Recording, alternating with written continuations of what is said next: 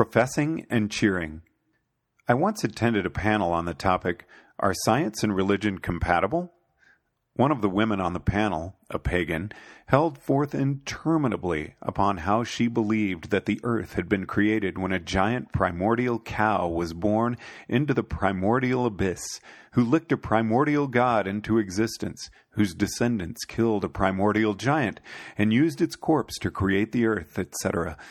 The tale was long and detailed and more absurd than the earth being supported on the back of a giant turtle, and the speaker clearly knew enough science to know this. I still find myself struggling for words to describe what I saw as this woman spoke. She spoke with pride, self-satisfaction, a deliberate flaunting of herself. The woman went on describing her creation myth for what seemed like forever, but was probably only 5 minutes. That strange pride, satisfaction, flaunting clearly had something to do with her knowing that her beliefs were scientifically outrageous, and it wasn't that she hated science. As a panelist, she professed that religion and science were compatible.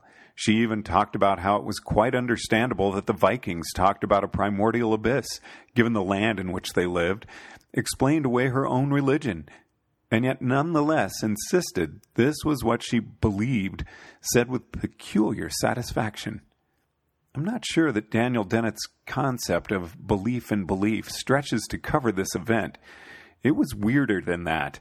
She didn't recite her creation myth with the fanatical faith of someone who needs to reassure herself. She didn't act like she expected us, the audience, to be convinced, or like she needed our belief to validate her. Dennett, in addition to suggesting belief in belief, has also suggested that much of what is called religious belief should really be studied as religious profession. Suppose an alien anthropologist studied a group of postmodernist English students who all seemingly believed that Wolke Wilkinson was a post-utopian author. The appropriate question may not be, why do these students all believe this strange belief?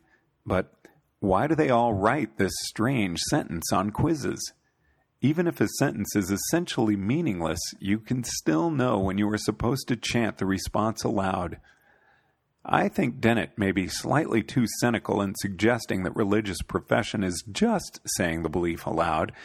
Most people are honest enough that if they say a religious statement aloud, they will also feel obligated to say the verbal sentence into their own stream of consciousness. But even the concept of religious profession doesn't seem to cover the pagan woman's claim to believe in the primordial cow.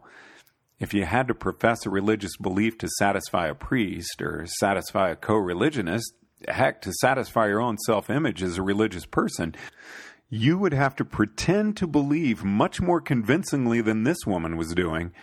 As she recited her tale of the primordial cow with that same strange flaunting pride, she wasn't even trying to be persuasive. She wasn't even trying to convince us that she took her own religion seriously. I think that's the part that so took me aback. I know people who believe they believe ridiculous things, but when they profess them, they'll spend much more effort to convince themselves that they take their beliefs seriously. It finally occurred to me that this woman wasn't trying to convince us, or even convince herself. Her recitation of the creation story wasn't about the creation of the world at all.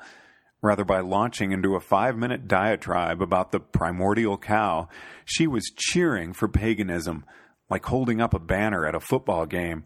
A banner saying, "Go Blues," isn't a statement of fact or an attempt to persuade. It doesn't have to be convincing. It's a cheer. That strange flaunting pride. It was like she was marching naked in a gay pride parade. Incidentally, I'd have no objection if she had marched naked in a gay pride parade. Lesbianism is not something that truth can destroy. It wasn't just a cheer like marching, but an outrageous cheer like marching naked, believing that she couldn't be arrested or criticized because she was doing it for her pride parade. That's why it mattered to her, that what she was saying was beyond ridiculous. If she'd tried to make it sound more plausible, it would have been like putting on clothes.